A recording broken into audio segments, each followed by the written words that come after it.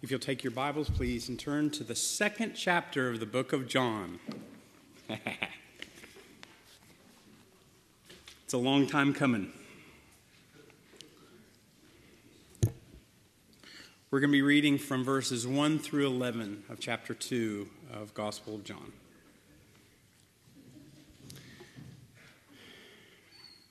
And the third day, there was a marriage in Cana of Galilee, and the mother of Jesus was there. And both Jesus was called and his disciples to the marriage. And when they wanted wine, the mother of Jesus saith unto him, They have no wine. Jesus saith unto her, Woman, what have I to do with thee? Mine hour is not yet come. His mother saith unto the servants, Whatsoever he saith to you, do it.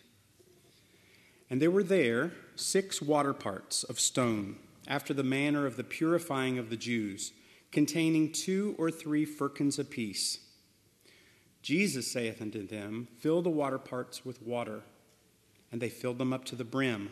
And he saith unto them, Draw out now, and bear unto the governor of the feast. And they bare it. When the ruler of the feast had tasted the water that had been made wine, and knew not whence it was, but the servants which drew the water knew, the governor of the feast called the bridegroom, and saith unto him, Every man at the beginning doth set forth good wine, and when men have well drunk, then that which is worse. But thou hast kept the good wine until now. This beginning of miracles did Jesus in Cana of Galilee, and manifested forth his glory, and his disciples believed on him. You have to take special note. This is the very first miracle of Jesus that John records. So it's for a purpose. And when I read this, even years and years ago, I thought, what a strange first miracle. I don't know if you've had the same thinking. It doesn't seem to be as dramatic. In fact, nobody even knew it happened. The miracle happened somewhere between verses 7 and 8. It doesn't even say when it happened. It just happened very quietly. 2 people were the only people that even knew what happened. Nobody else even saw it.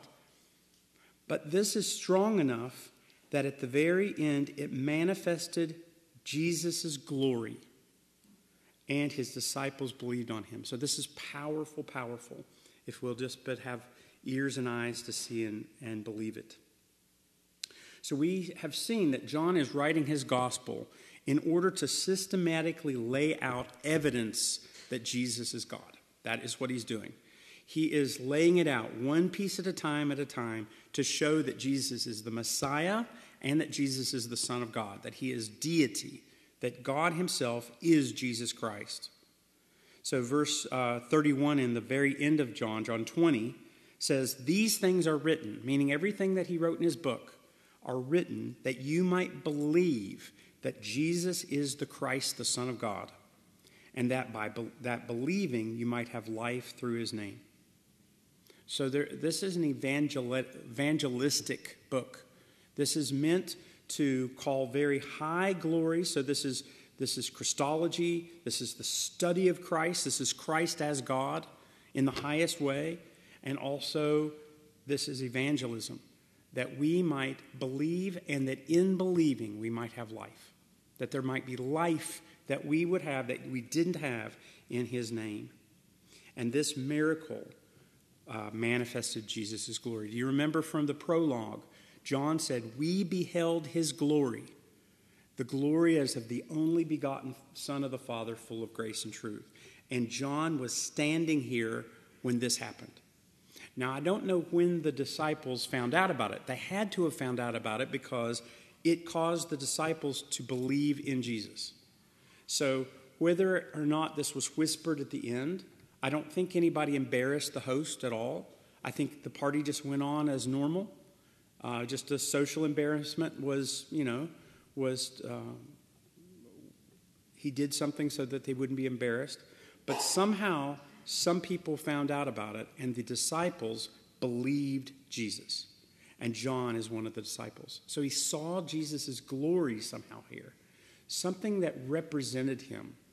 Because you have to see that there are many, many miracles. Jesus did miracles all the time, continuously, but only several of these were chosen. So let me break down the book for you. I didn't do this on the first time when we went to John 1:1. I decided to wait until we got to John 2 before I broke it down. The book really has 4 parts. You have chapter 1, which is all verbal testimony. Okay, John himself wrote the prologue. That's John's testimony about Jesus. So that's the first 18 verses we took 10 years on. Then we see John the Baptist. He had a testimony. He was the last and greatest of men. No man is greater than John the Baptist. The greatest man born of women was John the Baptist, and his testimony with Jesus was the Lamb of God, the Son of God, the Messiah. And then we see the first beginning disciples in their very wobbly form. We see Andrew, we see Andrew's Peter, Simon, we see Philip, we see Philip's friend Nathaniel, and then in the background we see John the Apostle. Those 5 men also gave testimony about Jesus. That's all in the first chapter. And the end of the first chapter, Nathaniel gives that absolute amazing confession. Thou, Rabbi, art the Son of God, the King of Israel. So that is what these people say about Jesus. Once you get into chapter 2, okay, from chapter 2 up to about chapter 12, that's the public ministry of Jesus.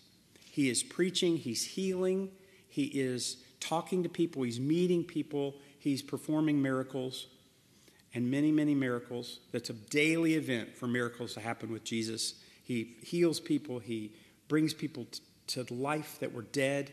Just astonishing, impossible things that only God could do. And this happens continuously. And he teaches. He teaches in parables, riddly kind of dark sayings that some people have ears to hear and other people have no ears to hear at all. That it just hits the top of their head and bounces off.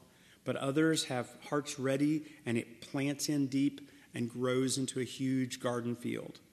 So Jesus teaches, he talks privately. We're going to see in the book of John that he has private interviews, he has public discourses, and he talks to his disciples. He's teaching them. He's dumping on them continuously, letting them be with him and teaching them. So we see in John that John picks 7 miracles. In all of the miracles that Jesus did, John picks 7. And John doesn't call them miracles. He calls them signs, like a pointing sign, like a road sign, pointing to Jesus' deity. These are 7 things that he picked out of all of the things. So, for instance, in chapter 20, we just read 31. The previous verse said, and many other signs truly did Jesus do in the presence of his disciples, which are not written in this book. Many, many things that they saw, they couldn't believe. Just miraculous things. And John 21:25 says, there are also many other things that Jesus did, that the which, if they were written in every one, I suppose even the world itself could not contain the books that would be written. So John picks very, very carefully 7 things that he saw Jesus do that points directly to Jesus' identity and his mission. And the first thing he chooses is the wedding at Cana, to a very quiet miracle that nobody saw. Nobody even knew. In fact, at the end of the story, the maitre d', the head waiter, goes to the bridegroom and brags on the bridegroom for being so awesome that he brought all this wine to the party right at the end, and the bridegroom's just standing there not knowing what's up. Like the bridegroom got credit. So this is the first thing that he mentioned. And you would imagine, why did Jesus use the deity, use power of the Godhead in order to undo a social embarrassment? Is there nothing bigger? Is there nothing more important? Why? This is not important. This is little. And I'm going to tell you that this is one of the most beautiful parables of who Jesus is and what he came to do in the Bible. It's the number one thing John hits people with. And you cannot underestimate that. That is powerful. But I know that I've read this and just scratched my head and didn't understand. So let me tell you what I saw all through high school when I read this, all through my life when I read this, that Mary comes to Jesus and tells him to do something, and Jesus didn't want to do it and does it anyway. I don't know. Have you ever, is that where you were? The Mary comes to Jesus and says to do something, and he said, "Oh, Mom, I'm not ready to do it." And then she just leaves, like moms leave, and he just goes, and does it. That is as far from the truth as is possible. That is absolutely as far from the truth. I will tell you that Roman Catholic doctrine of Mary worship comes from this passage. That Mary, you don't pray to Jesus. Jesus will be your judge. Jesus knows everything you've ever done. That's too scary. You can't go to Jesus. Jesus is King. Jesus is God. What you do is you go to Mary, and he can't deny Mary anything. That's the concept here. And this is their proof. The proof is that she comes to Jesus and makes him do something he didn't want to do. Such as save Brian's hide. Mary, help Jesus to save my hide. As though Jesus doesn't want to. Jesus would rather damn me to hell. But since his mom said, "Oh, okay, I'll do it." That is dangerous. It is dangerous in 50 different ways because Jesus is God and God doesn't change his mind. God doesn't do something he doesn't want to do, and he doesn't do something because somebody related to him, earthly relationship, compelled him to do it. There's something here for us that I think is a beautiful parable of Jesus himself. All right? So let's kind of set our scene. Nazareth, you remember, is where Jesus comes from. And the first sermon I ever preached in this church was in Luke chapter 4, when Jesus comes back to his hometown and preaches in the synagogue where he grew up. Well, this happened before that sermon. And Cana is like nowhere. So Cana is like Allendale. No kidding. There's nothing there. It's just a few families and nothing else. The ruins are still found today. It's the tiniest of settlements. There's just maybe a dozen families that live there at all. And it's a few miles from Nazareth. And Nazareth, at the time of Christ, probably had 500 people. So you think of it as just a small town among large towns. 500 people is not a lot. And Jesus grew up among about 500 people. You can imagine everybody related to each other. Everybody knew each other. They had been there for generations. Nobody traveled. Everybody stayed exactly where they were day after day for all of their lives. And Jesus and his mother and his disciples were all invited to this wedding. So you can imagine, you know that Philip is from Bethsaida, which is right next door, and Nathanael is from Cana, which is that town.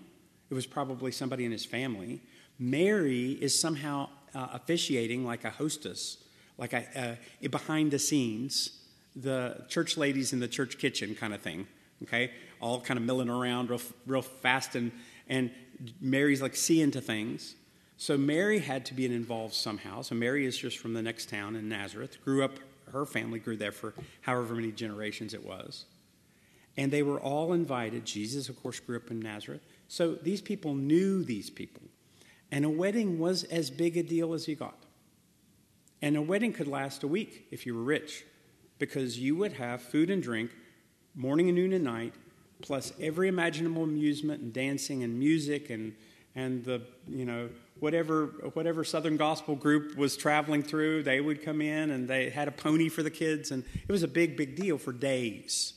And so a wedding was what the highest thing a village could have, and it was a time where everybody just sat and celebrated. It was just whatever big deals were, it was a big deal. I want to pause and just say it's very significant. We're talking about a wedding here. If you're looking at Jesus, that is who Jesus is. Jesus is calling a bride. From the beginning of the Bible to the end of the Bible, from the beginning of time to the end of the time, Jesus is calling a bride that will forever be his. not like a king to dominate them, not like a father to smack them and correct them, not like a shepherd to cajole them and smack them. It's the picture of a lover who invests everything for his bride.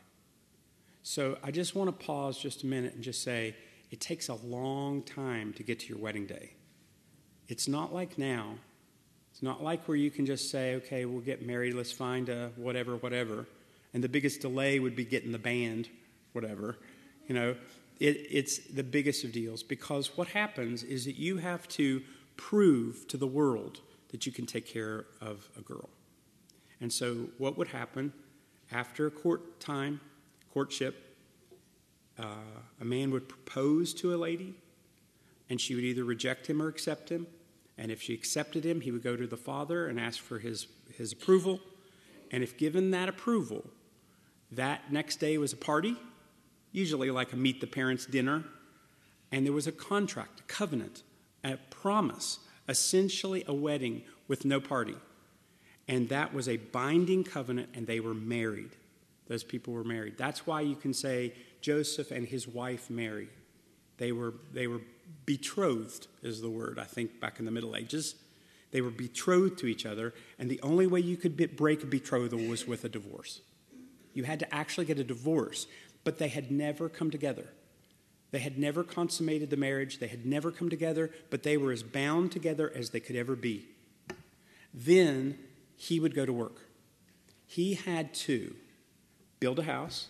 He had to acquire part of his family land, allowing somebody to say, okay, you can have this part of the family land. Then he had to acquire that from all of his relatives. And then when that was given, he had to build a house himself. And then he had to provide every implement that you would use in a home. Every cart rope and every dishpan and everything had to be ready.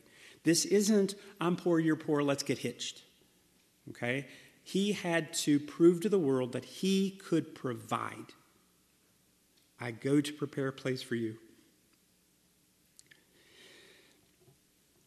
Now, when he does that, when he has everything ready, then he prepares a party like no other party that he will ever throw in his life. He, as the bridegroom, pays 100% of the bill. In Israel, there is no dowry. The bridegroom is responsible for everything. You have to be careful. The dowry is a very oriental kind of a concept. Somehow that the man is enriched by his marriage. Jesus is not enriched by marrying us. He enriches us, but he does not become enriched. He provides for his bride. And he does whatever it takes. And then he provides everything for a party that then is not just a party for share my joy, as it absolutely is, but it is also proof to every person in that town, I can provide for this lady. I can. Because everybody's judging him. Don't judge me. Everybody's judging him. To run out of wine at a wedding is not just embarrassing. It's proof that you had no right to get married. That you are a sham and a bum and should never. And the insult to the girl's father is worse than the insult to the bridegroom. Because I am giving you my daughter, and now you're proving to the world you can't even plan for a party. Okay? You're poor. It should be a 2-day party, not a 3-day party. Well, it's only a 2-day party because there's no more wine. And Jesus is at the party, sitting. Now, I don't know if you've ever been to a wedding. What do you think about at a wedding? I wrote, here's my, what do you think about at a wedding and a funeral? That's what I wrote in my notes. I think every time I'm at a wedding, when I was unmarried, I thought about what my wedding would be like. Every single time I was ever at a wedding, I was like, do I like this? Do I like this? What do I want my wedding to be like? And then ever since I've been married, I would say, wow, I'm comparing it to my wedding. I'm comparing to the state of my marriage to that untested marriage that I'm looking at and comparing it in my head. And I am telling you the truth. Jesus Christ, God himself, was sitting in the midst of all that joy, sipping at a cup, thinking about his wedding and what he would have to provide for his people. And when his mother came and said they have no wine, he answered a different question. Maybe I can put it that way. He answered a question that she didn't ask. He made a comment relative to a question that she had no idea what he was talking about. Kind of out of nowhere, just out of the east sky, that he was talking about, what do I have to do with you?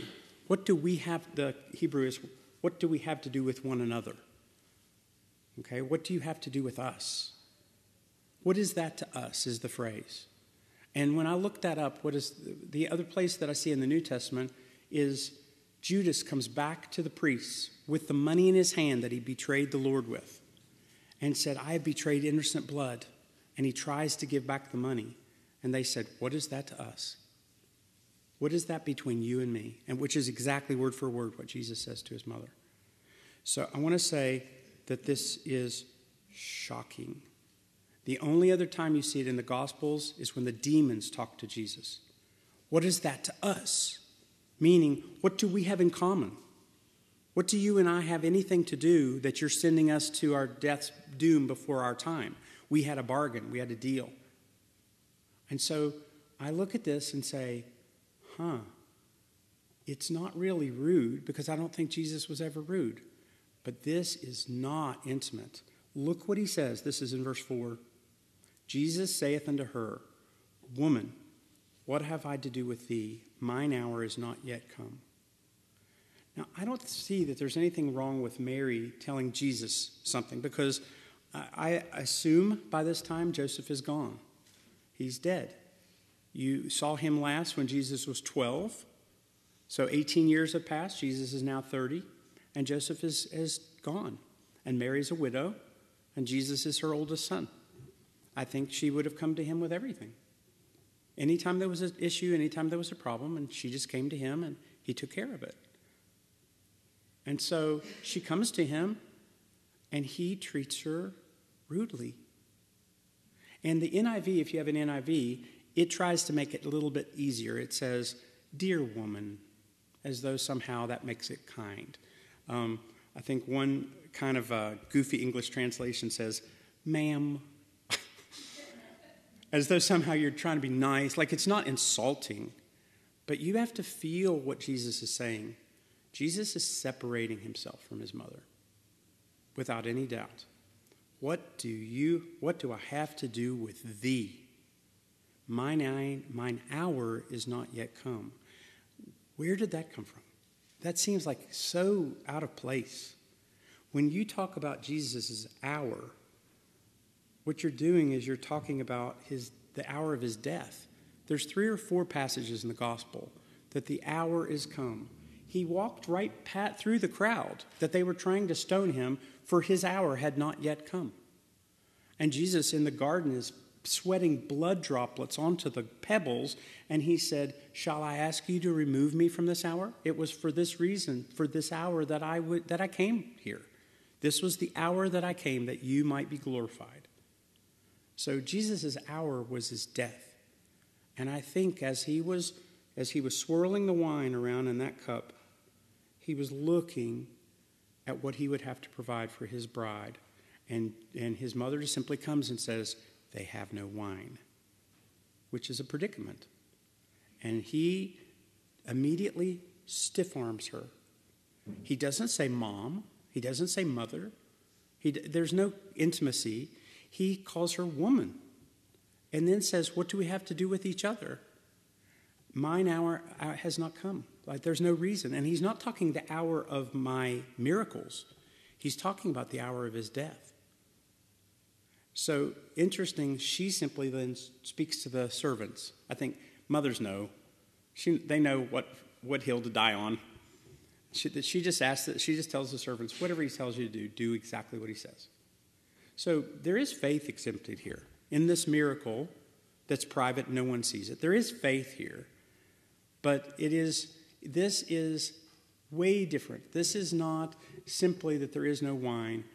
Jesus is using this event to tell a story about everything about him, everything about Christianity, everything about who he is and why he's here. He's going to use this event to show it.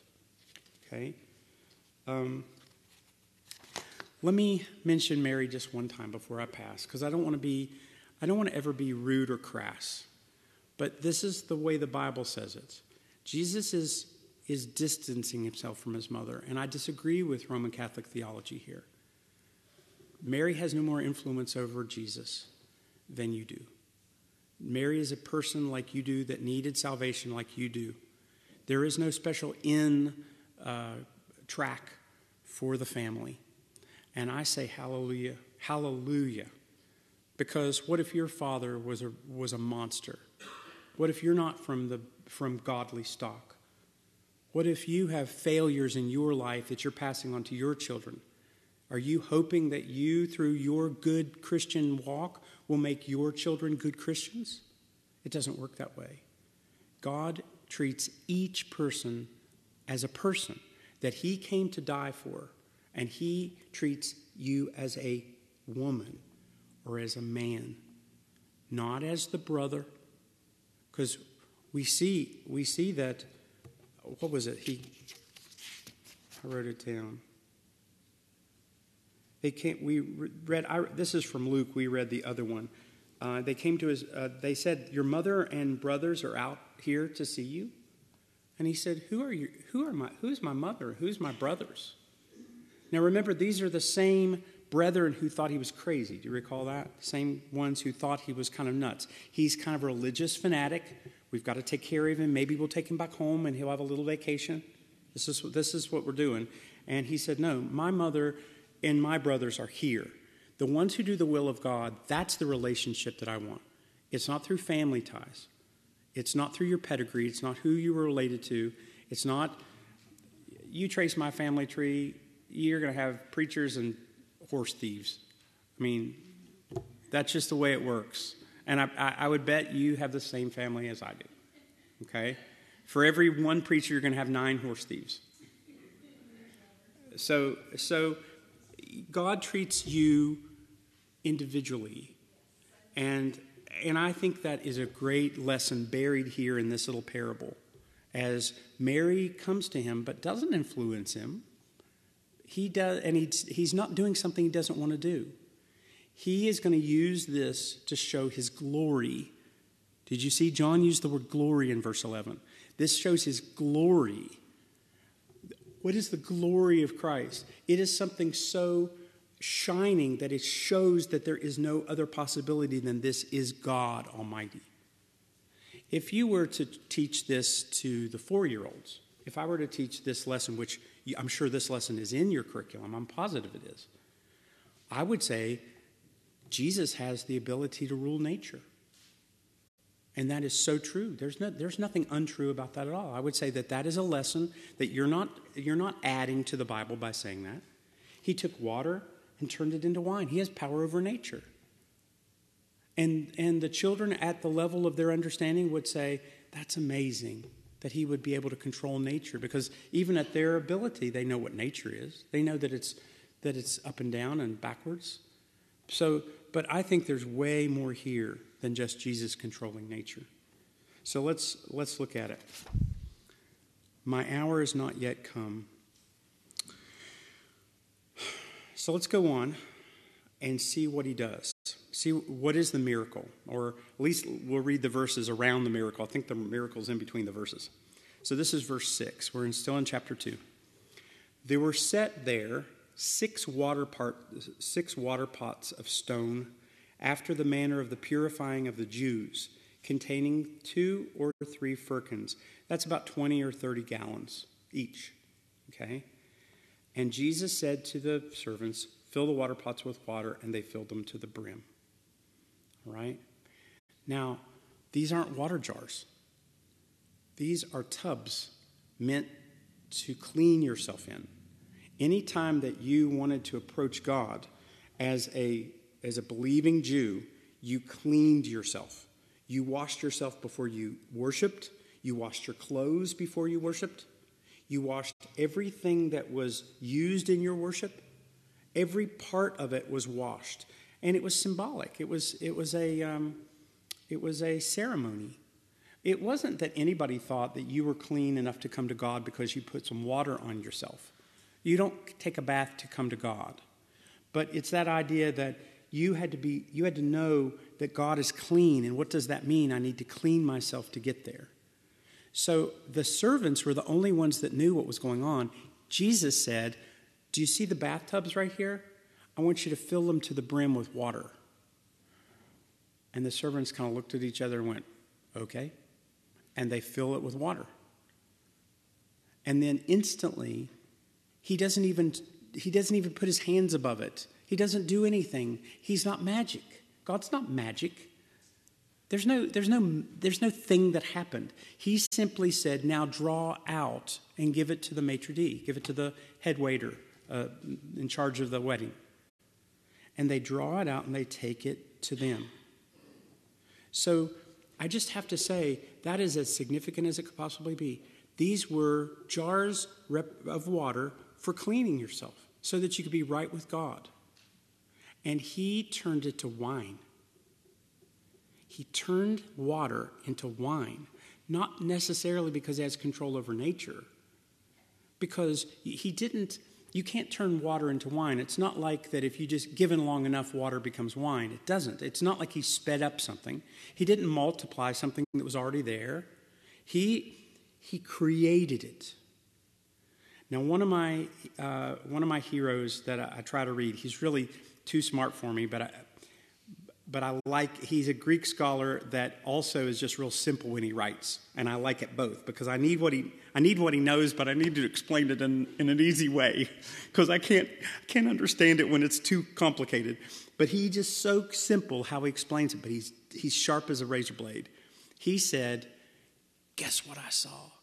When I look at chapter 1 going into chapter 2, I see 7 days." And when you see John the Baptist speak, and then the next day, and then the next day Andrew, and then the next day bring Simon, then the next day, and then the next day, and then 3 days later, that's what it says here, on the third day. And he said, there's no way John was not talking about Genesis here. He starts it off, in the beginning was the Word. Anybody with a brain is going to say, oh, that's just like Genesis. That's how Genesis starts. He's taking you all the way back to pre-creation. And what he's saying here is that Jesus can transform something. He recreates. You have 7 days of creation. Jesus is going to recreate in 7 days. That he is the creator that then takes and recreates and makes something new that was never there. Something that you can't imagine. Something that is a new creation. Old things are gone and behold, new things are here. So he looks at these ceremonial jars for washing, and he turns it to blood. Can you see that I'm not really stretching it? When you raise the glass of grape juice, what are we saying? The words of Jesus, this is the New Testament in my blood. As oft as you drink this, do it in remembrance of me. The wine is his blood. The wine is his blood. This is from 1 Corinthians chapter 10. I picked this from Paul's writing. The cup of blessing, that which we bless, is it not the communion of the blood of Christ? The bread we break, is it not the communion of the body of Christ?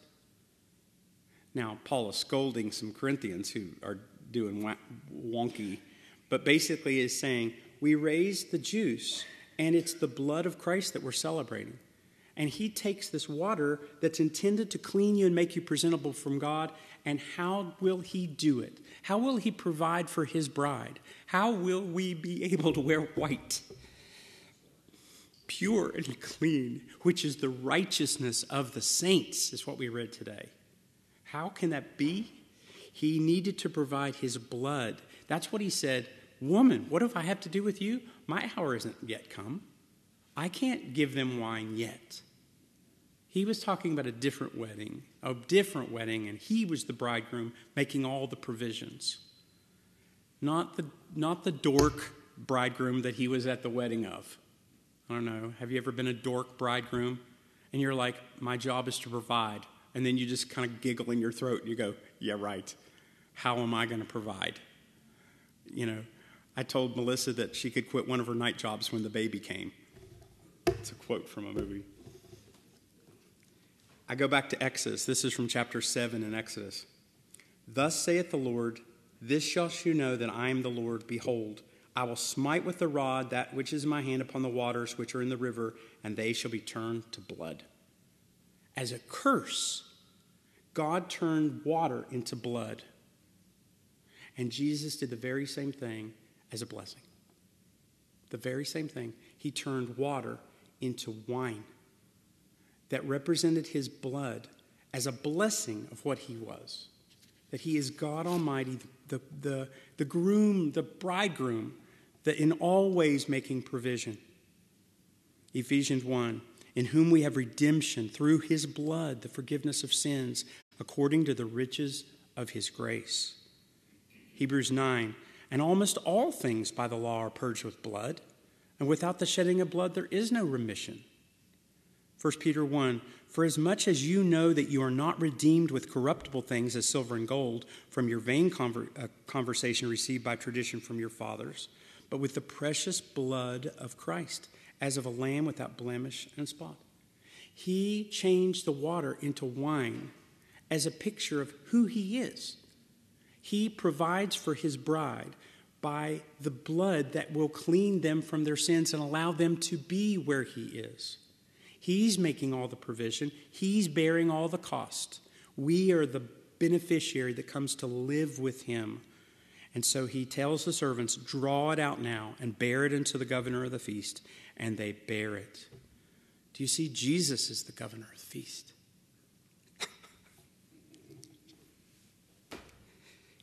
He is the governor. He's the Lord of the feast. He has more planned for us than we think. Do you think it's all about lists of things that you can't do and lists of things you must do? To enjoy, to truly enjoy, is to enjoy what God is for you, because that's how you were built. You were built to love Jesus. That's where you were made. Everything else is an idol. Everything else is a trick. Everything else is rolls of duct tape tying you into a ball that you can't escape from. But to enjoy Jesus is joy. And I ask myself, that's, Brian, do you enjoy Jesus? Is there joy in your heart? Is there any evidence of joy in your life? Or is it dead? Is it water? Is it water of ceremonial cleaning? Is that the best I can do? Or do I have the joy of the wine of the Lord? The wine that Jonathan read was pressed out in the lees, pressed out and overflowing to all of us. Verse 9, the ruler of the feast tasted the water that made wine and knew not whence it was. But the servants which drew the water out knew, and the governor called for the bridegroom and said, every man doth set forth good wine, and when men have well drunk, then that which is worse, but thou hast kept the good wine until now. There was a time, the fullness of time, Jesus was born under the law, that he might abolish the law for us, that he lived the way we were expected to live, that in him we are righteous before God. You have kept the good wine until now. You've kept the good wine until now. That is so deep. That is deeper than deep, because what you're really saying is you can approach God through keeping your nose clean. You can approach God through 10 commandments that you think somehow you're keeping. You can approach God in all those ways. Oh, you've kept the best wine till now, because I please God better than Adam ever did. Me. You please God more than Adam in his innocency ever pleased God. If you have Jesus as your Savior, you kept the best wine until now. Do you see? Jesus is the bridegroom. He's the bridegroom. And the bridegroom who was the idiot, who blew it, got credit for what Jesus did, and nobody knew. But John wrote, this is the beginning of miracles, which Jesus of Cana of Galilee and manifested his glory, and his disciples believed on him. The gospel, when it's pictured, the gospel when it's read, the gospel when it's preached, the gospel when it's shared, the gospel when it's ruminated on, the gospel when it's meditated on, the gospel when it's remembered from long ago, creates faith. And that faith is glory to Jesus Christ. As we herald him now, as we call him now who he actually is, we bring him glory, and that glory will dazzle us for all eternity. Amen. Let's pray. Heavenly Father, we bow our heads and our hearts to you and call you magnificent, call you generous and kind, call you all-providing bridegroom, that we love to see your face, that you would look upon us when we stand at our wedding and you will be delighted and ravished with our love is unbelievable to us. It is only by faith that we accept that. We love you because you're truly altogether lovely. And we ask that our lives would be appropriate in your sight and that you would see fit to strengthen us and grow us. I just pray for the wedding yet to come, the wedding that makes all marriages ring. I just ask that you would give us just a panting thirst for that, like wine, and that we would give us the joy of our salvation, like David prayed. And we just want to say that we adore you in Jesus' name. Amen.